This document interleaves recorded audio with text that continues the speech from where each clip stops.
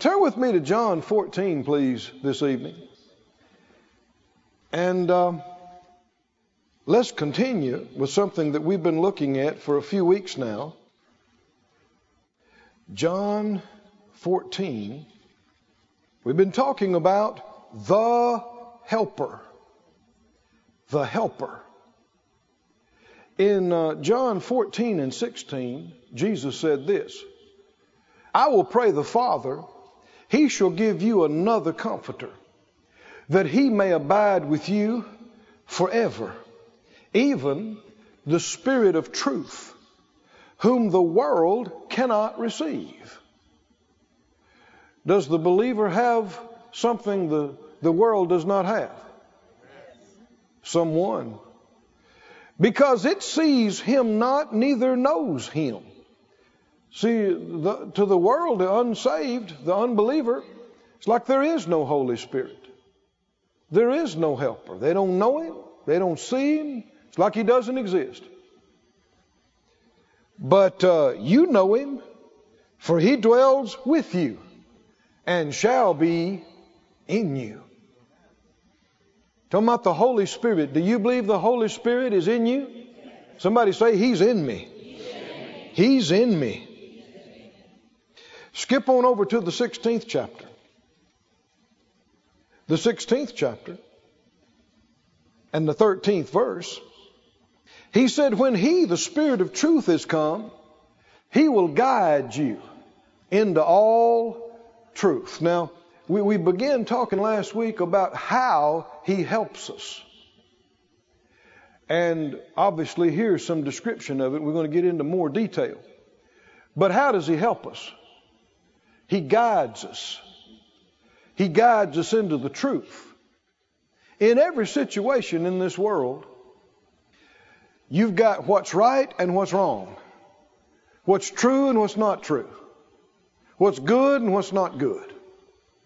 And you need help deciphering that. And I need help. We need help discerning this. We got help. Somebody say, I have help.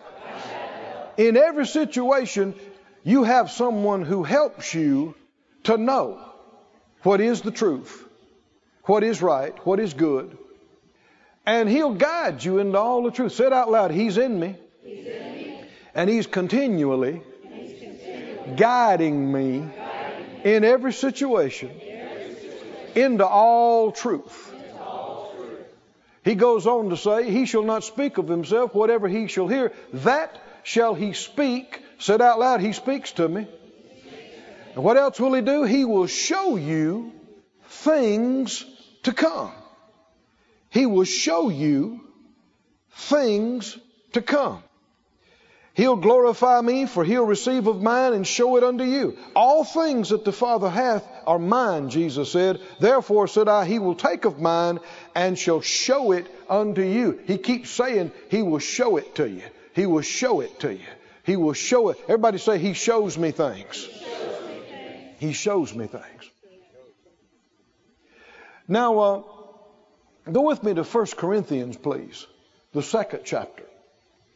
1 Corinthians chapter 2.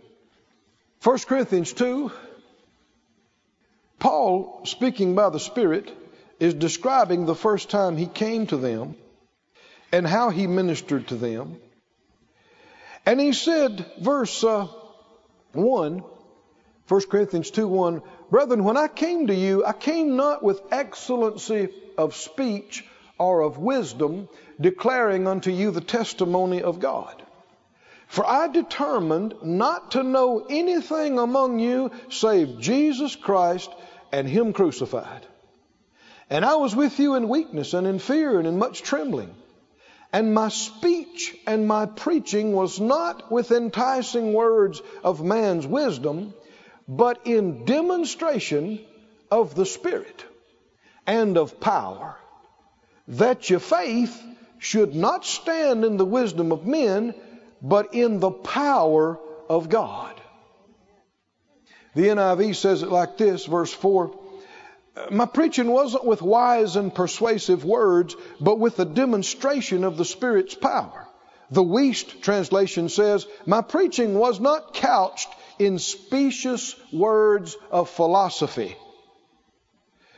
but we're dependent for their efficacy upon a demonstration of the Spirit and power, in order that your faith should not be resting in human philosophy, but in God's power.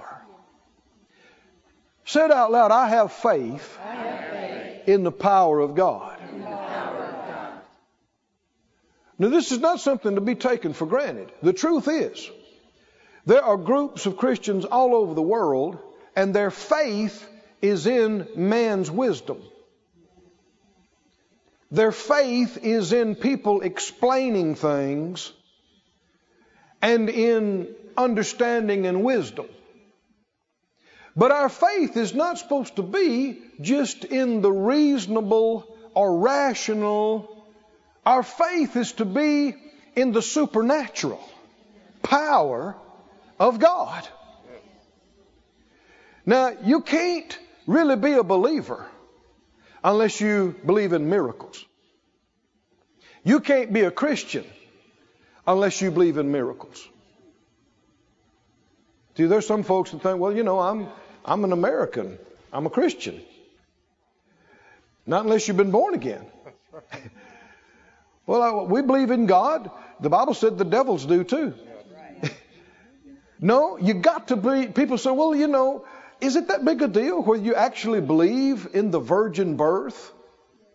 Isn't it just that, you know, the important thing that we adhere to the principles of the teachings of Christ, and how that Christ taught love and acceptance? Actually, he didn't teach love and acceptance. Now meditate on that a while.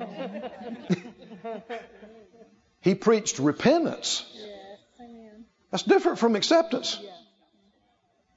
And he preached the kingdom of God and faith in God.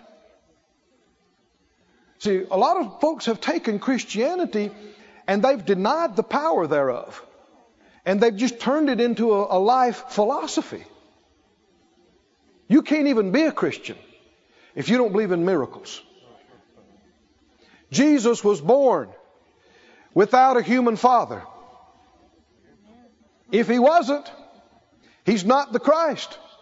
He's not the Messiah. He's not the one capable and qualified to pay the price for our sins. And he was literally, physically raised from the dead. He was really dead, and now he's really not. You know, in religions all over the world, you can go to the tomb of their founders. You cannot find a body in any tomb of our founder. He is the risen Savior. He is alive from the dead. Somebody say glory to God. You believe it? And he's coming again. King of kings, Lord of lords. The Bible starts off with the miraculous creation. God said, and it became. You see miracles in David's life. You see miracles in Elijah's life. You see miracles all through the pages. You see miracles all through the life and ministry of Jesus. You see miracles in the book of Acts. Things you can't explain with scientific formula. Things you can't put under a microscope. Do you believe in the miraculous power of God? Yes. If you're a real Christian, you do. If you haven't decided, then you're not saved yet. Because what did Romans 10 say about being saved? You got to confess with your mouth the Lord Jesus and believe that God raised him from the dead, and you'd be saved. That's a miracle. What else can you say about resurrection? Right? It's a miracle. Somebody said out loud, I believe in the power of God. I have faith in the power of God. People say, well, there's not even any proof that God exists. There's nothing but proof that God exists.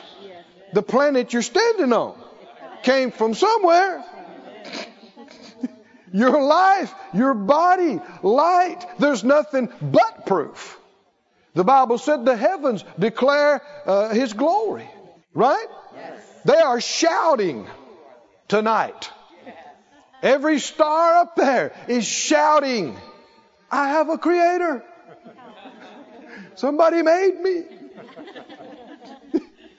And if you got any sense, you'll join in the chorus and go, I have a creator too. Somebody made me. Not only did somebody make me, somebody redeemed me. Somebody loves me. I am the apple of his eye. You know, a fella could preach in here tonight. He said, I didn't rely on my ability as an orator. I didn't come to you with it all mapped out and planned out and persuasive and eloquent words, because then your faith would be in my talk, my delivery. No, we came in demonstration of the Spirit and power. Oh, hey. Big talk, fancy footwork, or demonstration of the Spirit and power.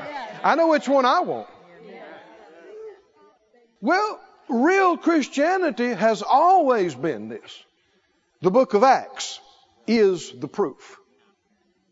So go with me now to 1 Corinthians 12, and let's continue with the specifics of how the Holy Spirit helps us.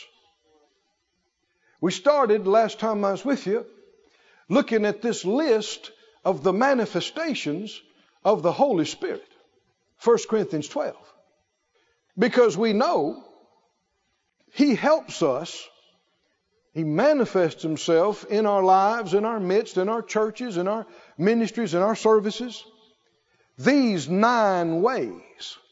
That's not saying we know all about what He can do, and we're not saying He's limited and can't do anything other than this, but we know He does this. And this must have been super important, because these are the things He specifically revealed to us.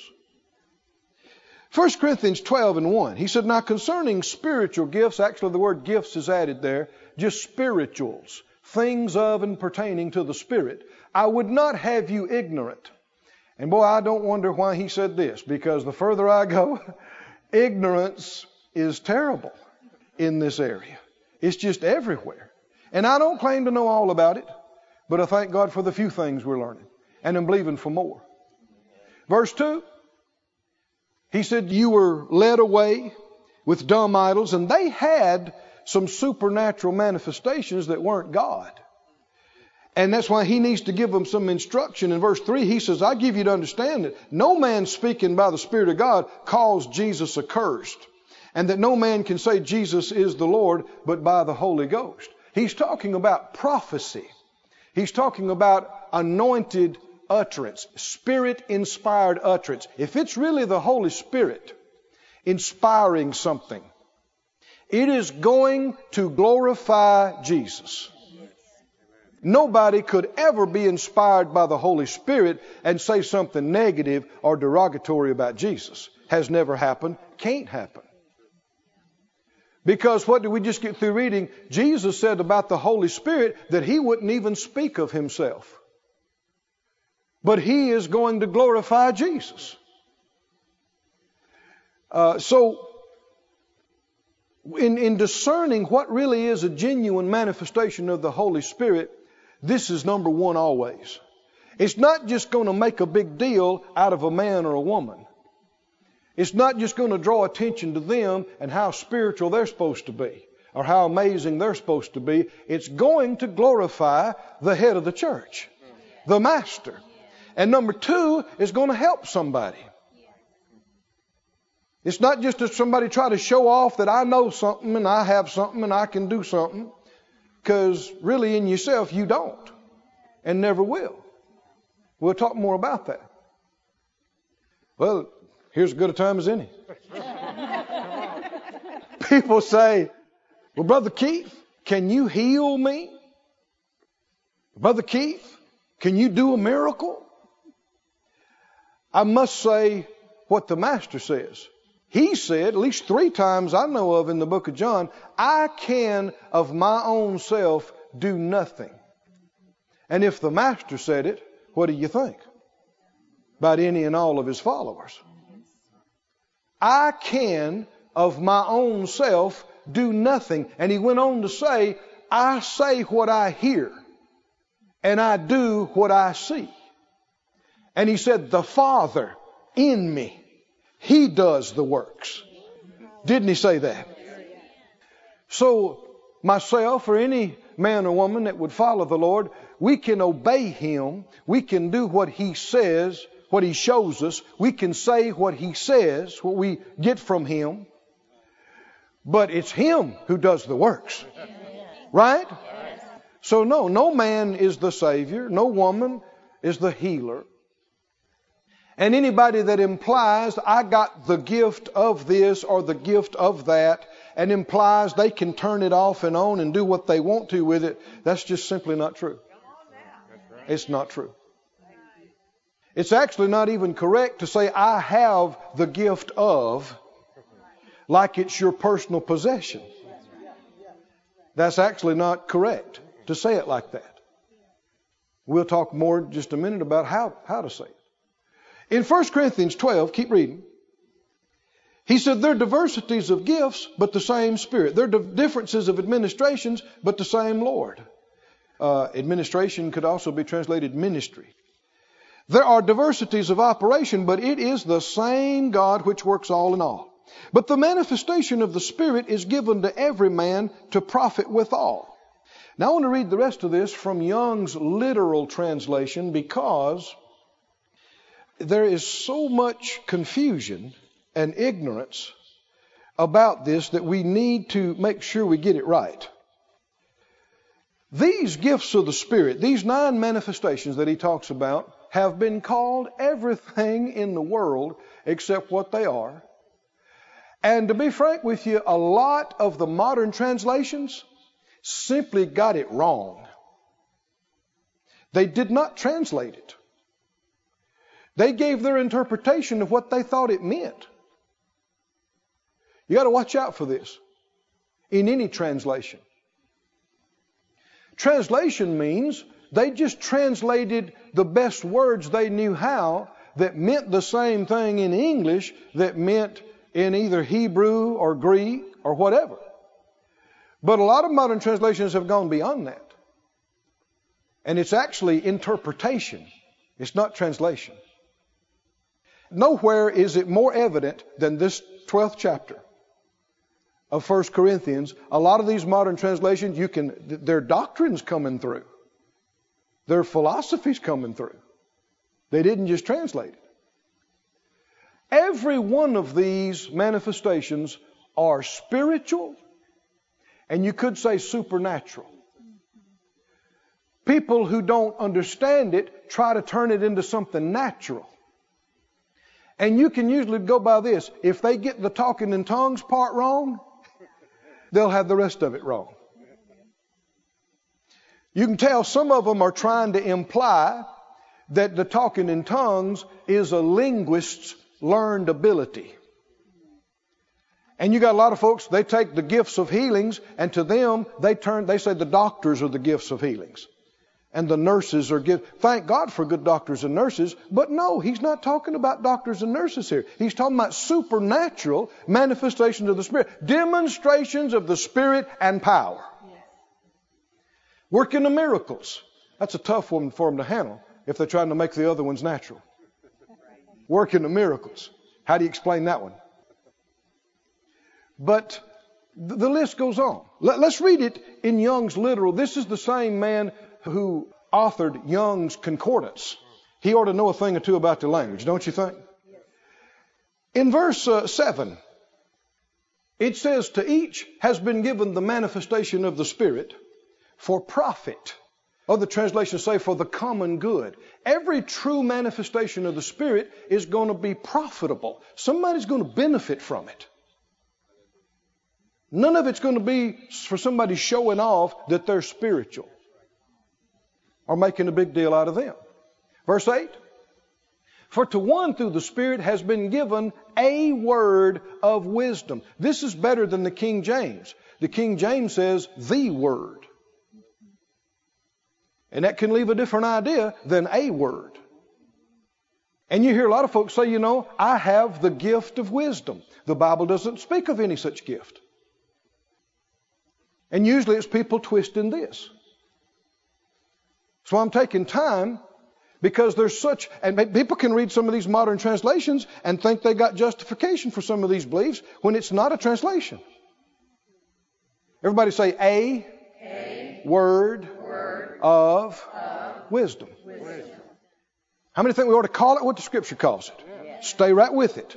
Stay exactly with what the Scripture calls it. This is a manifestation, not a page of wisdom, not a paragraph of wisdom, just a word. The Holy Spirit can reveal to you something of the wisdom of God for a situation. And it's not something somebody else told you. It's not something you figured out. It's not something you learned. It's something that was revealed to you. Wisdom has to do with the future, and it has to do with God's plans and purposes. Also, to another has been given what? A word of knowledge.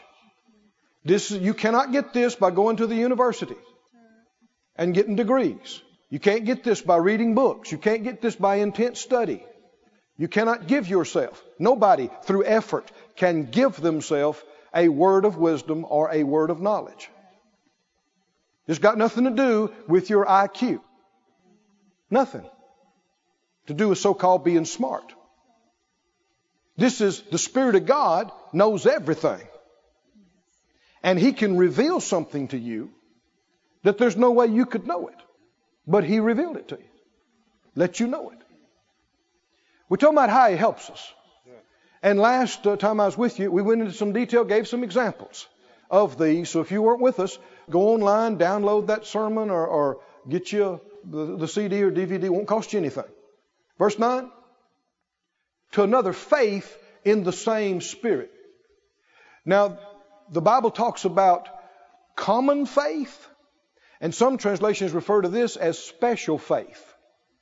This is not just the faith that all of us could have to be saved, to walk with God by faith every day. This is something else, something beyond. God does special things. Did you know it? More than once the Bible talks about, how many remember Paul? It said God wrought special miracles by the hands of Paul, so that from his body were brought into the sick handkerchiefs or aprons. And when those cloths contacted the oppressed, spirits left them. When they contacted the sick, they were healed. Somebody say special. He was already doing some wonderful things, but God, He's God if He wants to do something special. He didn't have to ask you or me. Say out loud, God does special things. Would you like to experience some of His special things? Would you like to? Me too. Me too. As a representation of Sarasota Church and Branson Church, you say the same thing. Say it out loud. God, our great Father, we ask you, do some special things in our churches, in our homes, in our lives. We ask for it. We want them. We desire them. In Jesus' name. Amen. Amen. Do some of these special things, Lord. He never changes. If He ever wanted to do special things, He still wants to do special things. He never, ever changes.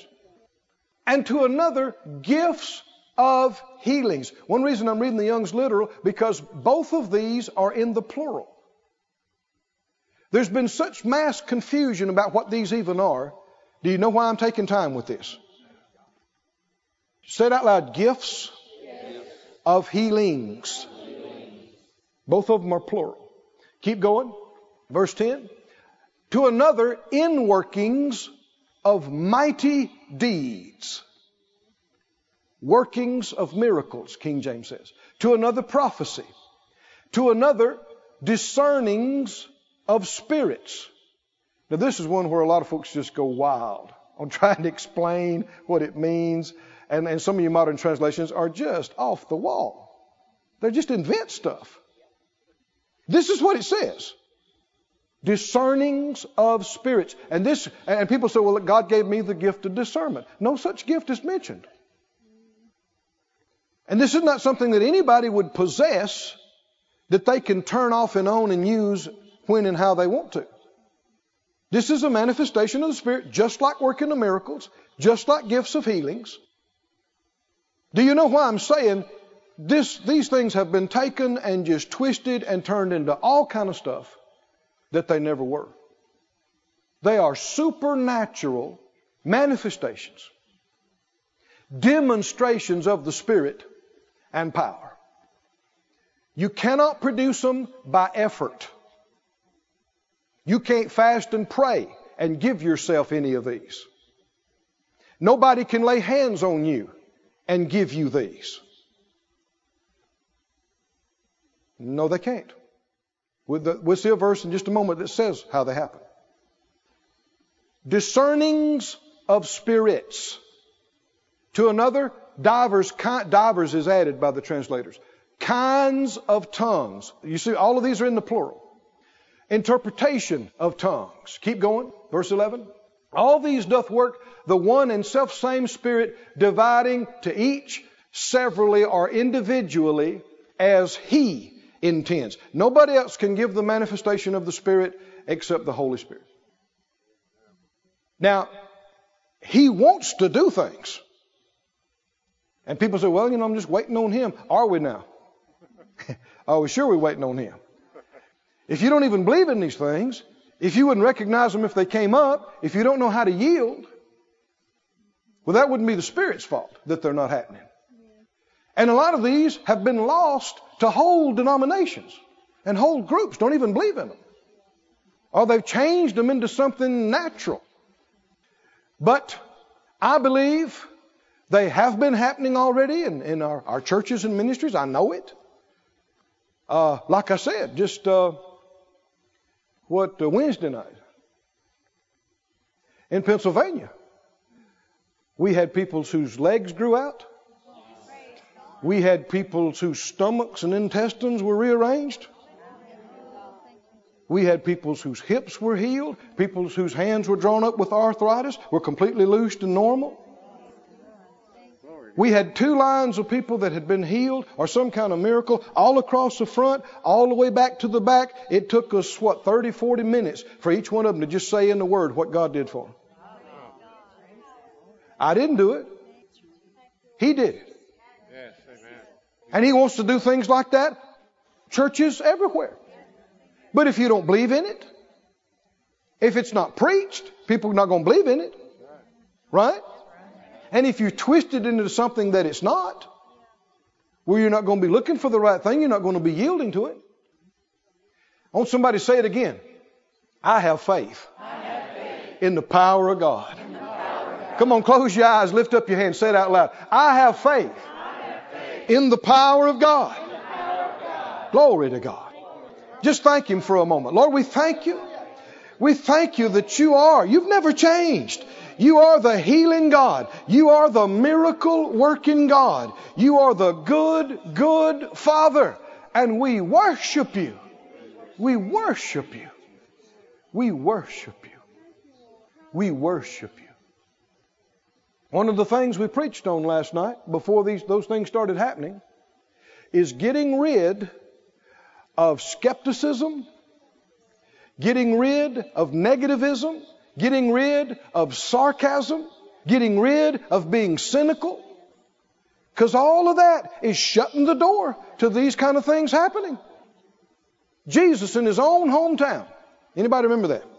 In His own hometown. I mean, He's having meetings. He's having miracles. He's having people healed, people delivered, amazing things happen. He gets to His own hometown. Have you read it? Mark 6 and other places. And the Bible said, the people there said, who is this? That's Joseph and Mary's boy. Who does he think he is? Saying he's anointed. My brother works with his brother down at the station, at the factory, and his dad fixed a plow for me one time. And we know who he is. He's from around here. He's home, folks. He's standing up saying he's anointed. Do you hear the tone of this, friends? Is there a tone of skepticism and cynicism, sarcasm? And the Bible said, Mark 6:5-6, he could there do no mighty works. Didn't say he decided not to. What did it say? Could. The Lord Jesus couldn't do miracles there? Now see, a lot of religions and denominations wouldn't even accept that. And yet it's plain in the Bible. And if the master couldn't get things done, you think any of his servants today could? Certainly not. What did he do? He went around teaching. Why? Faith comes by hearing. What's the cure for cynicism and sarcasm and skepticism? Getting enough word in you that the faith pushes out the unbelief. And you quit all that junk and questioning and wrangling and wrestling, and you believe. Somebody say it again. I have faith in the power of God. I do believe. I do believe. Sometimes you need to say like the man that brought his lunatic son to Jesus when, the other folks, his own helpers, failed to get the boy set free. But just because somebody prayed and nothing happened doesn't prove the will of God. And so they brought him to Jesus, and he said, if you can do anything, have mercy on us and help us. And Jesus said, if you can believe, all things are possible to him that believes. Anybody remember what he said? He cried out and said, Lord, I believe. Help my unbelief. If you're struggling with some things, that's your line right there. Say, Lord, I choose to believe. I will to believe. Help me with the rest of it. I'm coming your way. I'm coming to you. And he will help you. And that boy got delivered with that man talking like that. So there was enough faith there to get the job done, obviously. Say it one more time. Well, not the last time. One more time in this minute. I have faith in the power of God. Whew. Glory to God.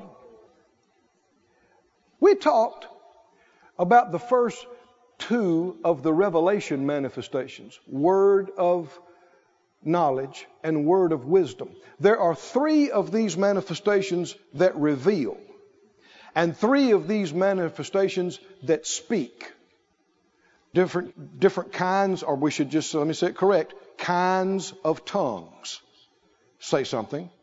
Interpretation of tongues say something. Prophecy says something. We've touched on those. And three of these manifestations do something. Workings of miracles, gifts of healings, and faith, or as is sometimes called, special faith. They do something. And it's exciting. Hope you can keep coming. We're going to talk about these. Why? Why are we going to talk about them? Because faith comes by hearing. And the Lord told us He didn't want us to be ignorant about these things. He wants us to know about them. He wants us to believe in them. He wants us to be looking for them. And when He wants to do some of these, He wants us to cooperate. He wants me to cooperate with Him and you to cooperate with Him so that what He wills is manifest. Some people say, well, God is God. If He wants something done, He'll just do it, no matter what anybody thinks He wants. That is simply not true. If He was going to force anybody to do anything, He'd force them to get saved. Right? Isn't that the most important? And He does not. He will let a man or woman choose to reject Him and let them go off into eternity in their sins and go to hell. Even though it has never been His will and never will be His will. Why? We really do have a free will. We can choose to believe or not. And if He's not going to force you to do the most important thing, why would He force you to accept the gifts of the Spirit? Why would He force you to accept healing or prosperity or any of those other things? He won't. And the absence of them doesn't prove His will. So we talked about the first two of the manifestations that reveal. Word of wisdom reveals something. Word of knowledge reveals something.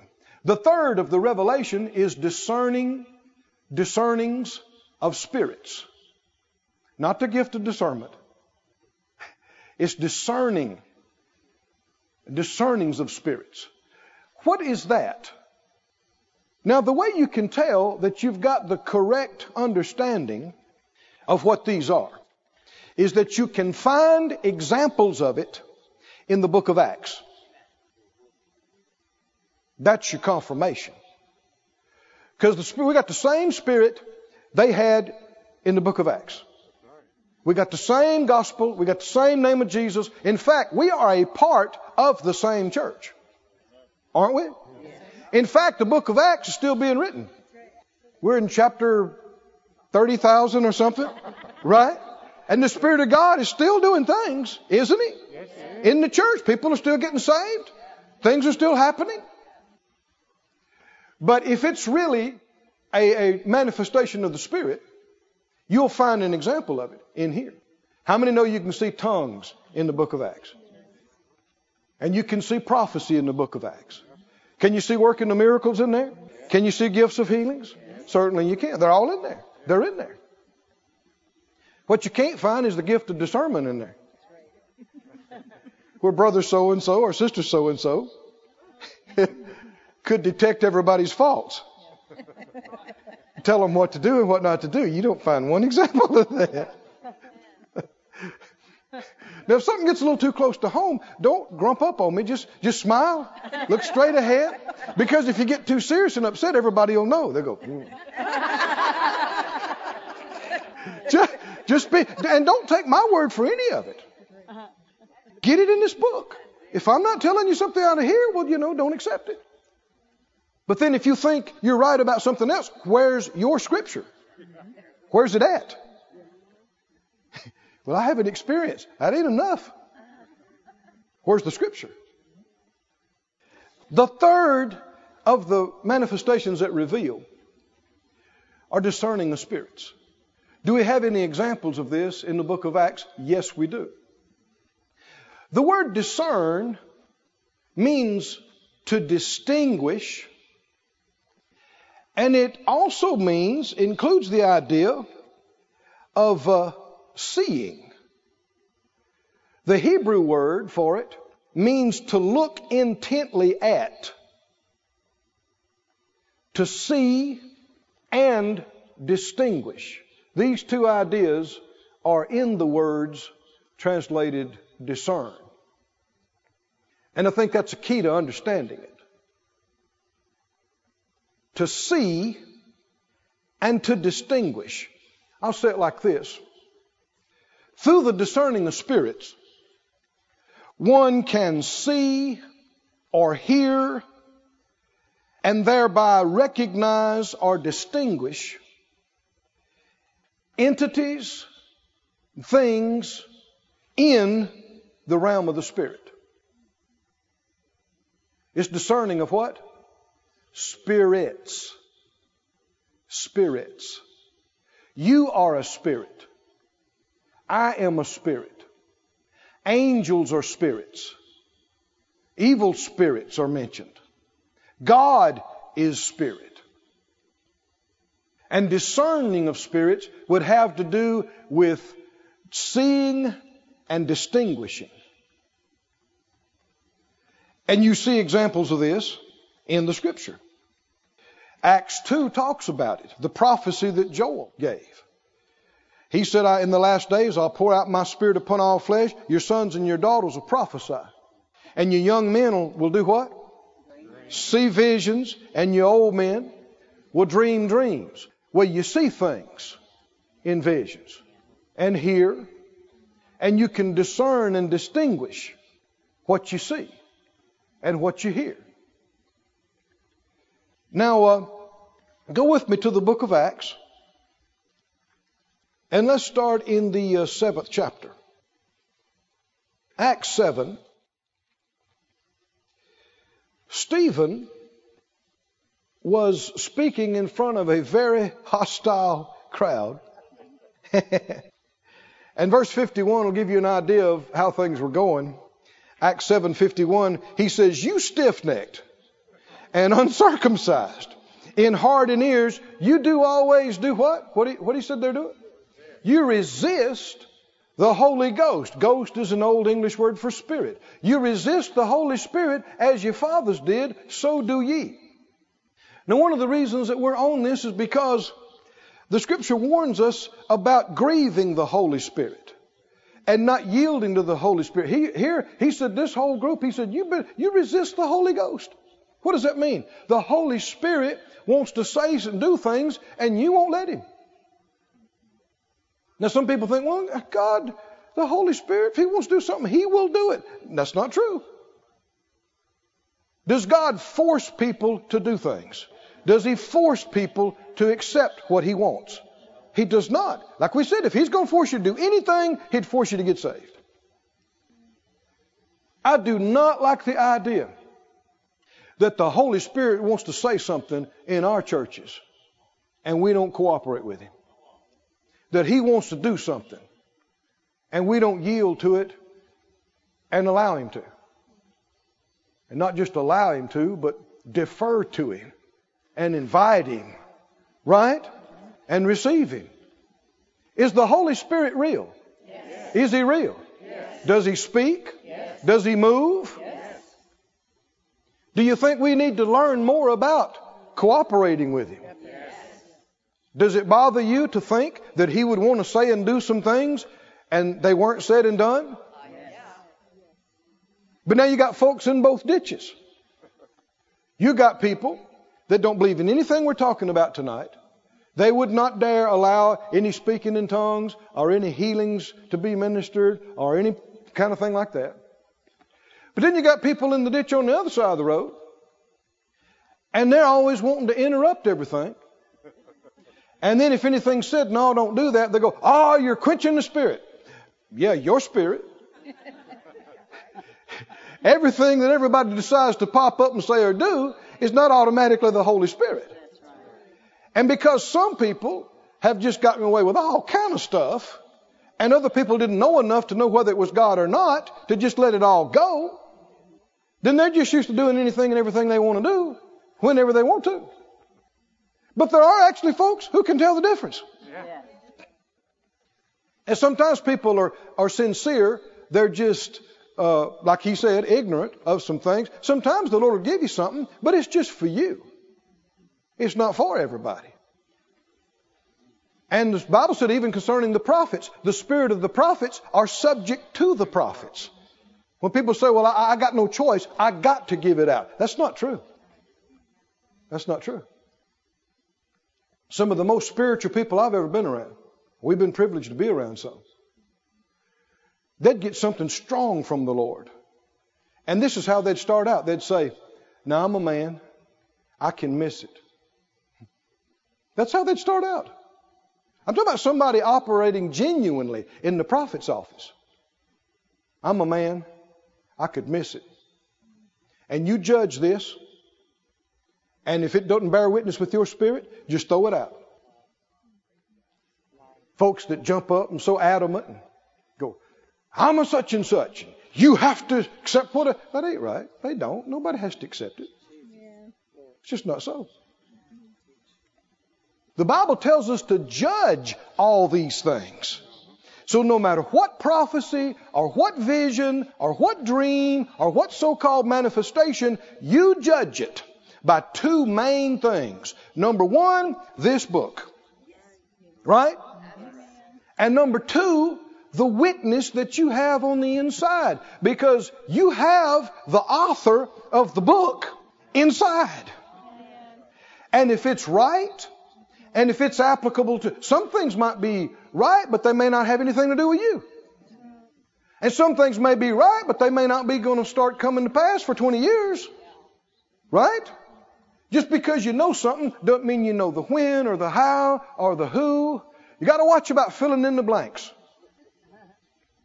There's a lot to learn about these things, isn't there? And we should approach it with some humility and with some teachableness. And when our elders and people who have had visitations of the head of the church start off by saying, I'm a man, I could miss it. And if this doesn't bear witness with you, then just put it on the shelf. Then certainly that's the way for newbies and wet behind the ears to talk. Keep going. in the 7th chapter of Acts, man, they got so mad at him. They got murder in their eyes. And in verse 58, they cast him out of the city and stoned him. In verse 59, they stoned Stephen, calling upon God and saying, Lord Jesus, receive my spirit. They're killing him. And he kneeled down and cried with a loud voice, Lord, don't lay this sin to their charge. And when he had said this, he fell asleep.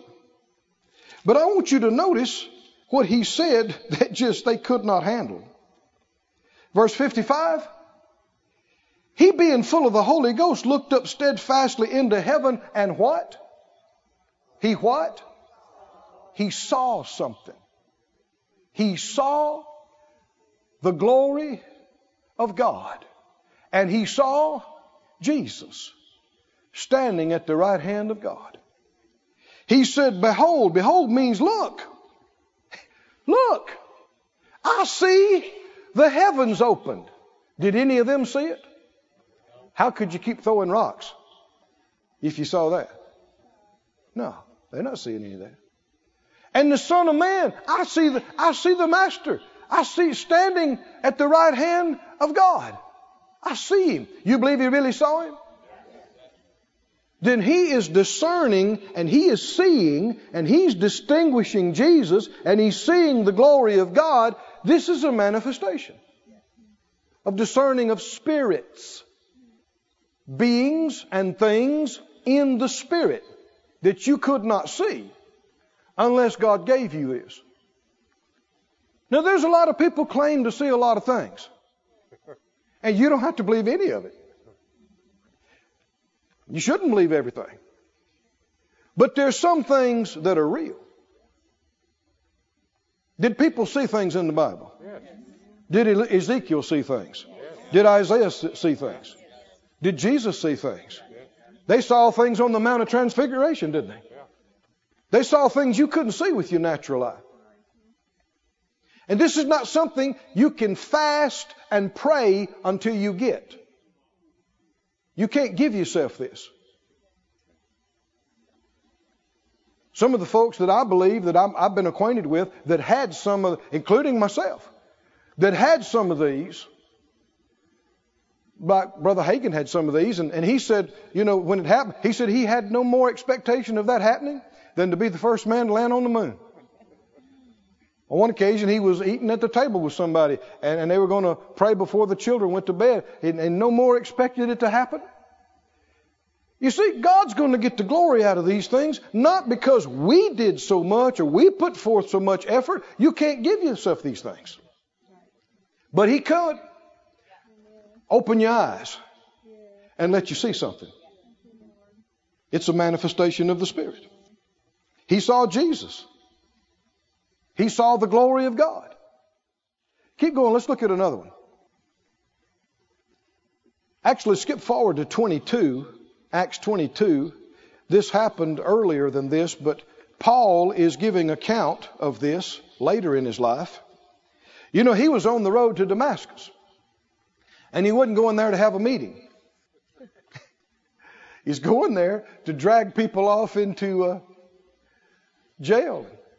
Persecute them. And I know years ago, before all the changes over in the former Soviet Union, some of the folks were over there. We're talking about some things, and they said in broken English, they said Paul was KGB. They knew exactly what. Oh yeah, I guess so. He was calling himself Holy Ghost Police, and he was as wrong as could be. And he met Jesus he saw this amazing light.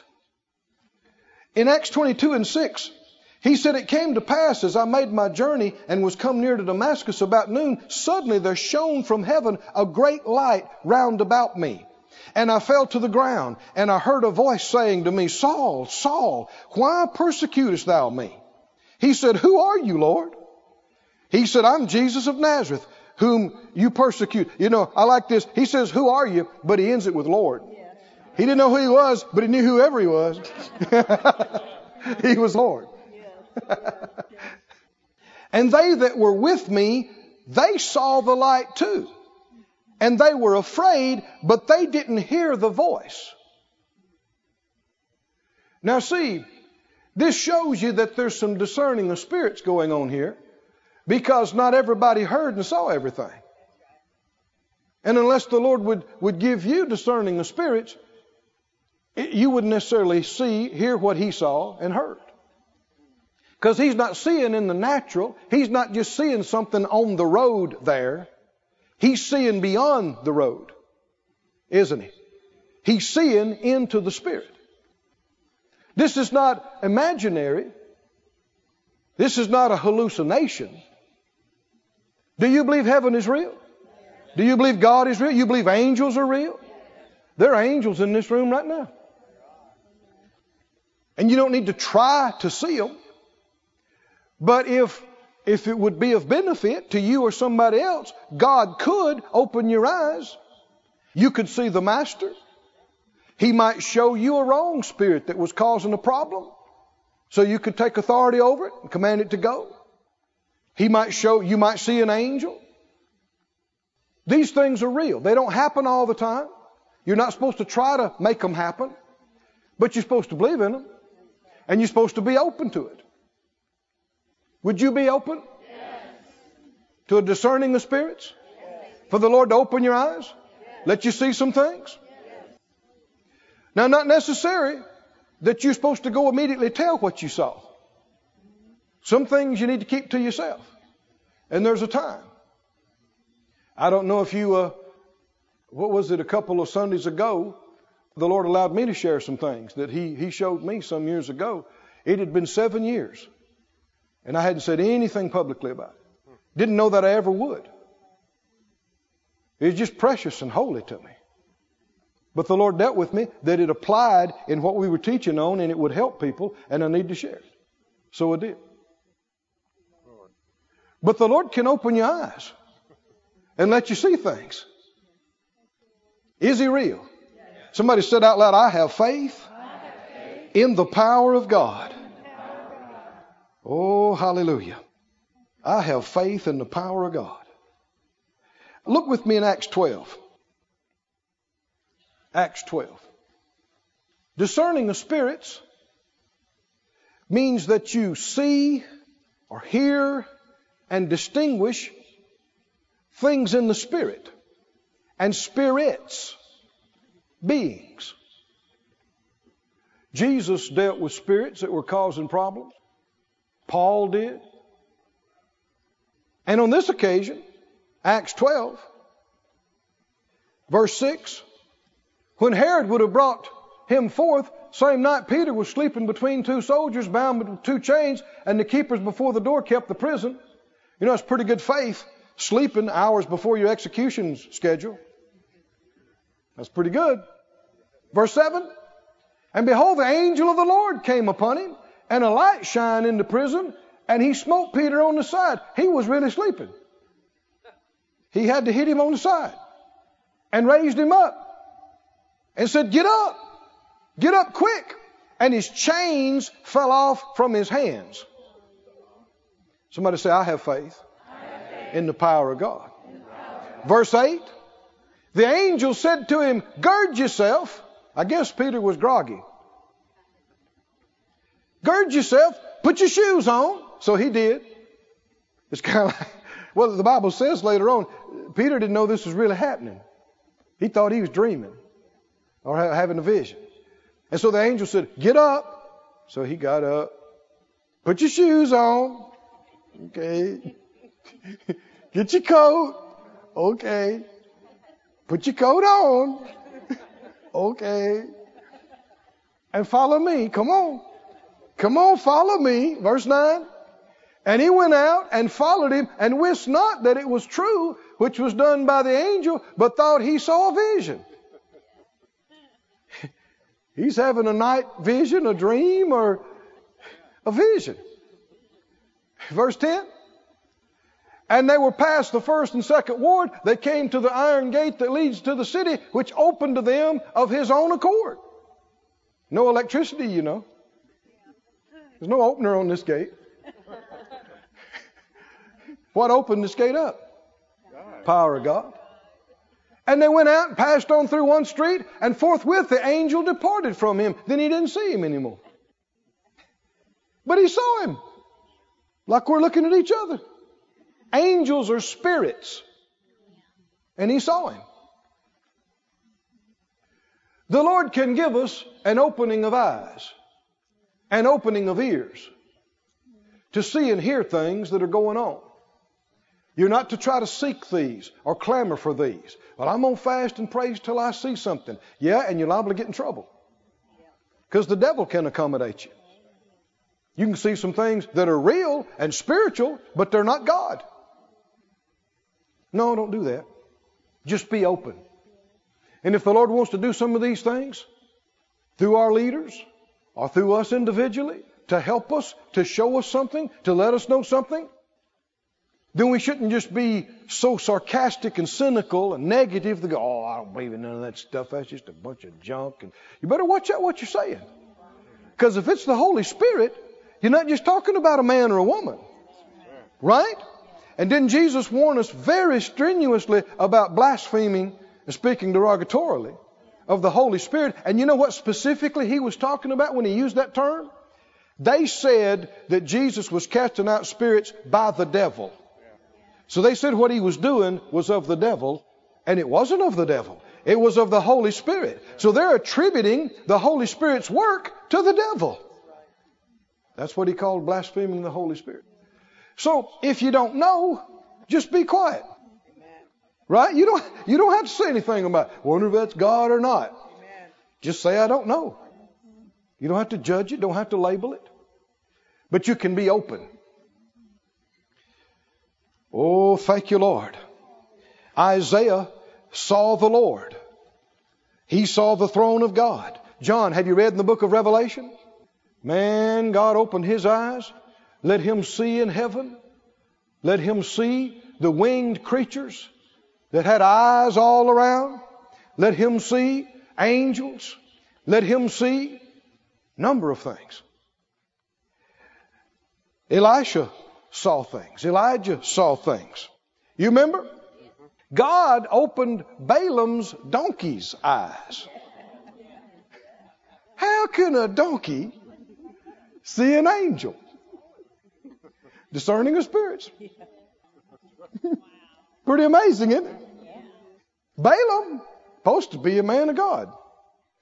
Maybe I shouldn't say that. He was a spiritist.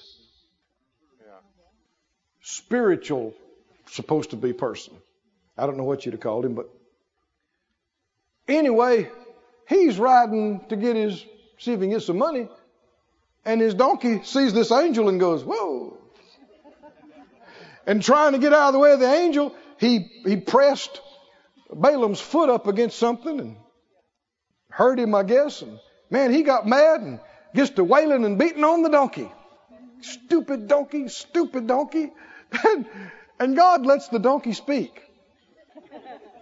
So Mr. God spoke through the donkey. Well, it's actually just kind of the donkey speaking for himself. He said, quit hitting me. What you hitting me for? And here's an amazing thing. Balaam just answers him back. You stupid donkey. You hurt my foot. He said, look, man, whole time I've been your donkey. I ever did anything like that? He said, no, I guess so, but you stupid donkey. He said, hadn't I always been a good donkey? He said, well, I guess so. And then God opened Balaam's eyes and he sees the angel too. And then he gets scared. That's sad to think some animals have more spiritual discernment than some folks that claim to be spiritual. May it not be with us. The Spirit of God is real. And Paul said, I don't want your faith to be in the speech of people. I want your faith to be in the power of God. And that's why when I came to you, we didn't just talk. We had demonstrations of the Spirit. Somebody say demonstrations. Anybody hungry in here for some demonstrations? Some demonstrations. Now, not a bunch of goofy junk. There's a lot of people do a bunch of crazy stuff and they call it spiritual and it just ain't God.